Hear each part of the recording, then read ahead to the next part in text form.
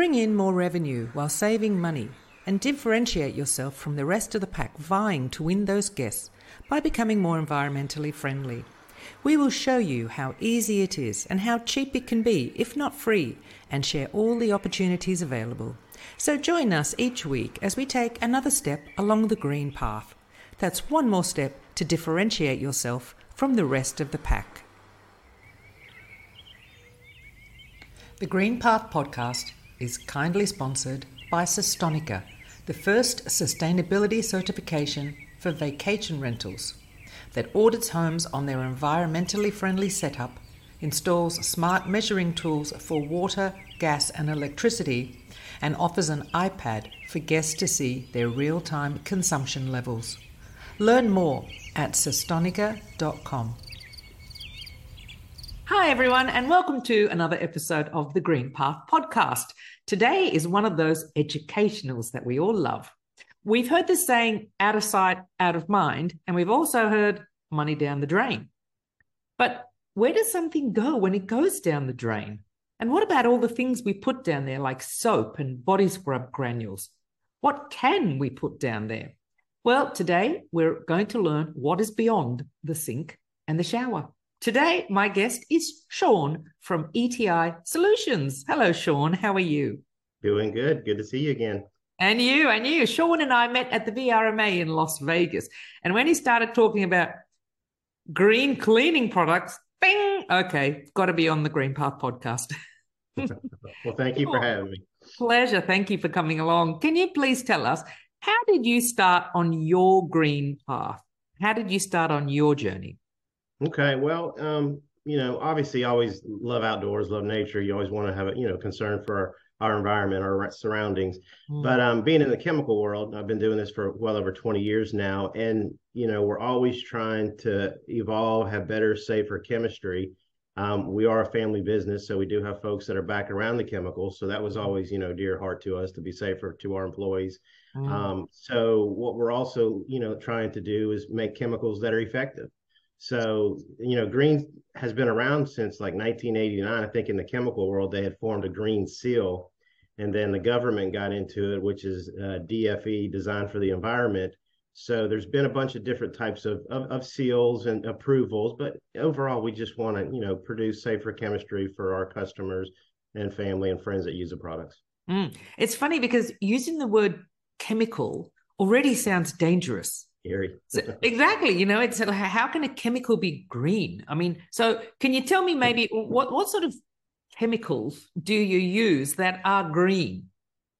It's evolved. There's testing. Solvents are always considered a really hazardous, dangerous chemical. As you see trucks on the road, or maybe you'll see some chemicals at a hardware store, Home Depot or Lowe's.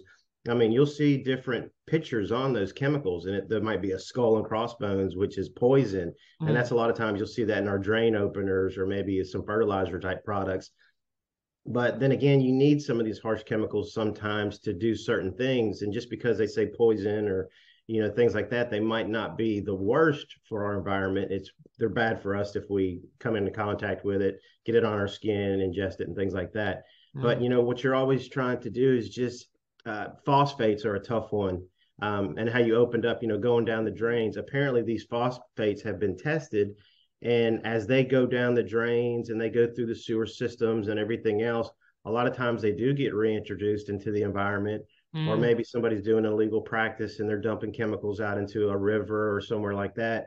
And when our animals come into contact and eat these phosphates or lick the water, whatever it might be, it actually messes with their reproductive organs and hormones. And so it really throws them off. And as the animals evolve, the birds or fish or whatever's eating those things, then down the road becomes some serious issues to our environment. We'll come back to that. Let's start off in the basin in the bathroom. Let's start off with a shower. So, we don't know what is beyond these things. The plumber would know, you'd know. What happens when soapy water goes down the shower or the basin? What's the process? Where does it go? Okay. Well, I mean, it's pretty simple. Obviously, you have your toilets, your sinks, your bath, your showers. Everything flows from your house, your commercial building, wherever you might be, down to certain areas. Commercial places will have various sump tanks and things that will catch the water. And as it continues to go down the drains, through the sump tanks, through the sewer systems, they go to a big, humongous sewer facility, depending on how big your city is. And that city collects all that. And what they'll do is they purify the water there. They will sometimes they add bacteria, good bacteria, to break down the organics and fats and greases.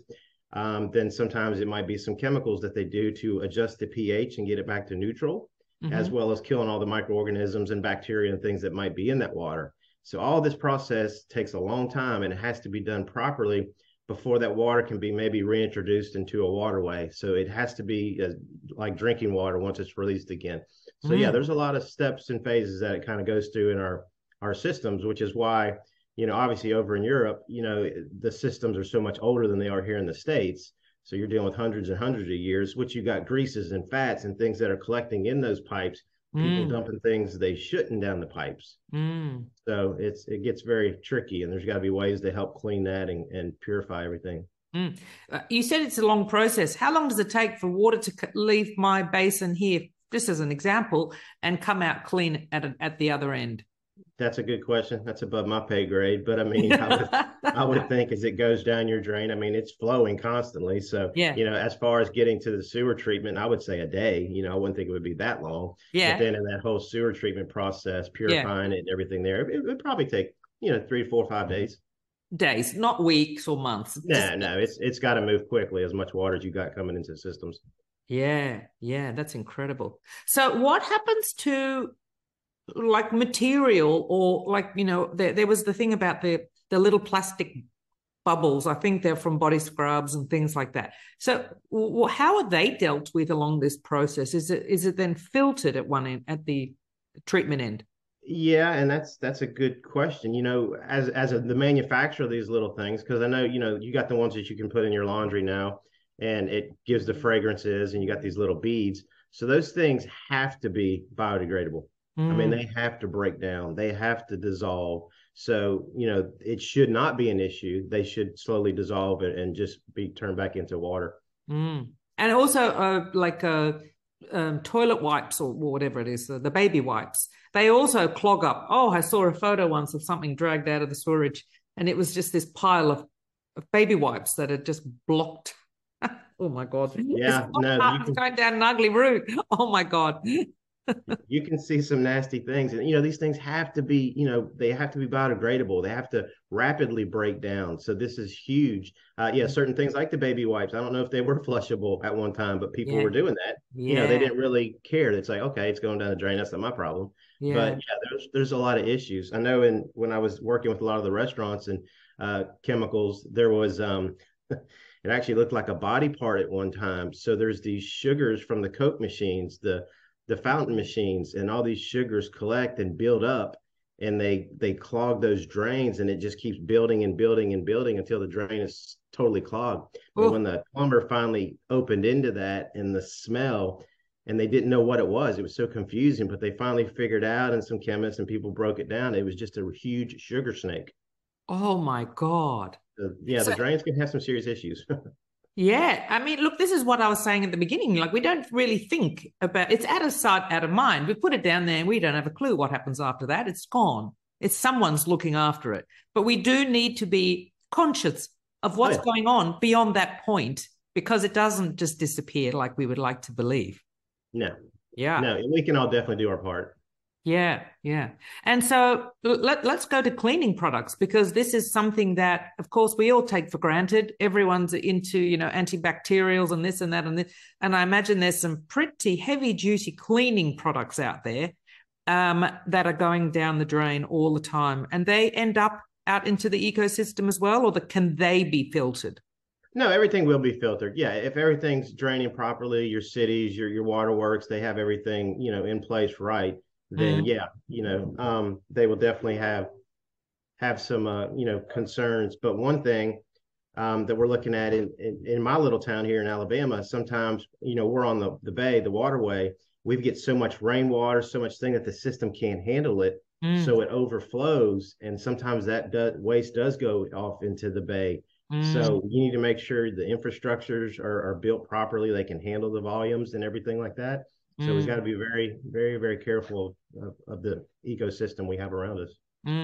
And so what is your mission statement? Why should everyone use green cleaning products? Well, the green movement's come a long way. I mean, back in the day, everybody was on board. They're like, okay, this is good. We need this. The chemicals that our employees and our custodials and our friends that are using these things are breathing these fumes in. So we want to make safer chemicals. But when the first movement started, the chemicals didn't work. So people got turned off and they're like, well, I'm just going to have to go back to traditional chemistry because this green stuff isn't working. But as this movement progressed and we've got better with our chemistry and surfactants and safer solvents, we can now really design and develop a really good quality product. And, that's what we've been striving for. And one of the chemicals that I've designed here in the last couple of years does carry a safer choice line, which means, we're using zero phosphates. We're using safe solvents if we need to use them. We're trying to use less water, recyclable plastic, just trying to do everything we can to do our part. And do you have refillable containers too? We do. We can go, crazy. We can do huge tote tanks for some of the microbreweries that we deal with, where we can do 300 gallons. And we basically keep a tank in their property back in the brewery, and we just come in and refill. So we're not having to use multiple plastic containers or 55-gallon drums or whatever. That's a large scale. But then onto the smaller scale with our, traditional vacation short-term rental cleaning, we do have super concentrated cartridges that are just chemical. So you're not using any water. We're not shipping water. We're basically just using the same spray bottle. Yeah. Sometimes you can't see that, but using the same spray bottle, you don't have to buy multiple spray bottles. So it's a ready to use super duper concentrate cartridge, and you just put that in the bottle. And then when you need another refill of the chemical, you just drop in another cartridge. So those cartridges, so you're mixing them with water. So instead of you shipping water, you just use the water that you have at home. Exactly. So when you get to your property, wherever you're cleaning, you basically fill up the spray bottle with water, drop in your little cartridge. When you tighten the trigger sprayer down, it releases the concentrated chemical. Oh, fantastic. It sounds like a very interesting design. Very safe. It ships easy. It's very light. It's color coordinated. It has all the good bells and whistles to make it safer for our friends. Yeah.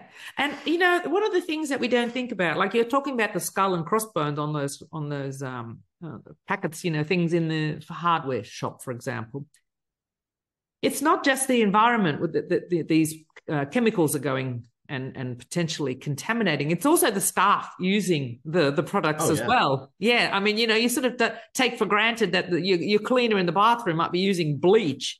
And, it's for their sake as well that green products are used for staff. Yeah. Oh, well, definitely. I mean, bleach, everybody uses bleach, it's cheap, but it's got a pH of well over 13. It's corrosive.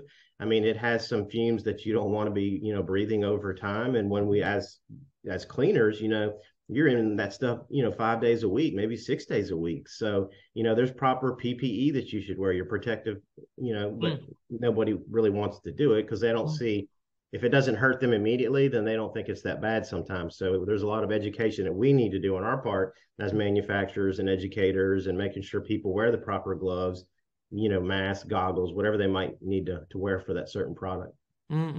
But you're saying before that the water at the end of the day gets cleaned up at the filtration treatment site. So if bleach goes down there, they've got something at the other end that counteracts that bleach.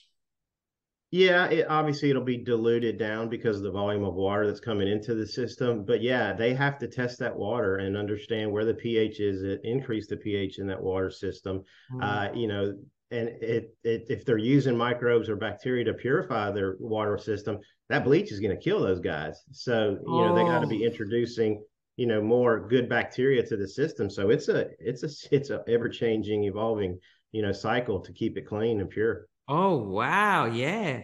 Oh, God. Okay. So besides bleach going down the drain, what other cleaning products does everyone use that really should not be going down there, that we should reconsider using?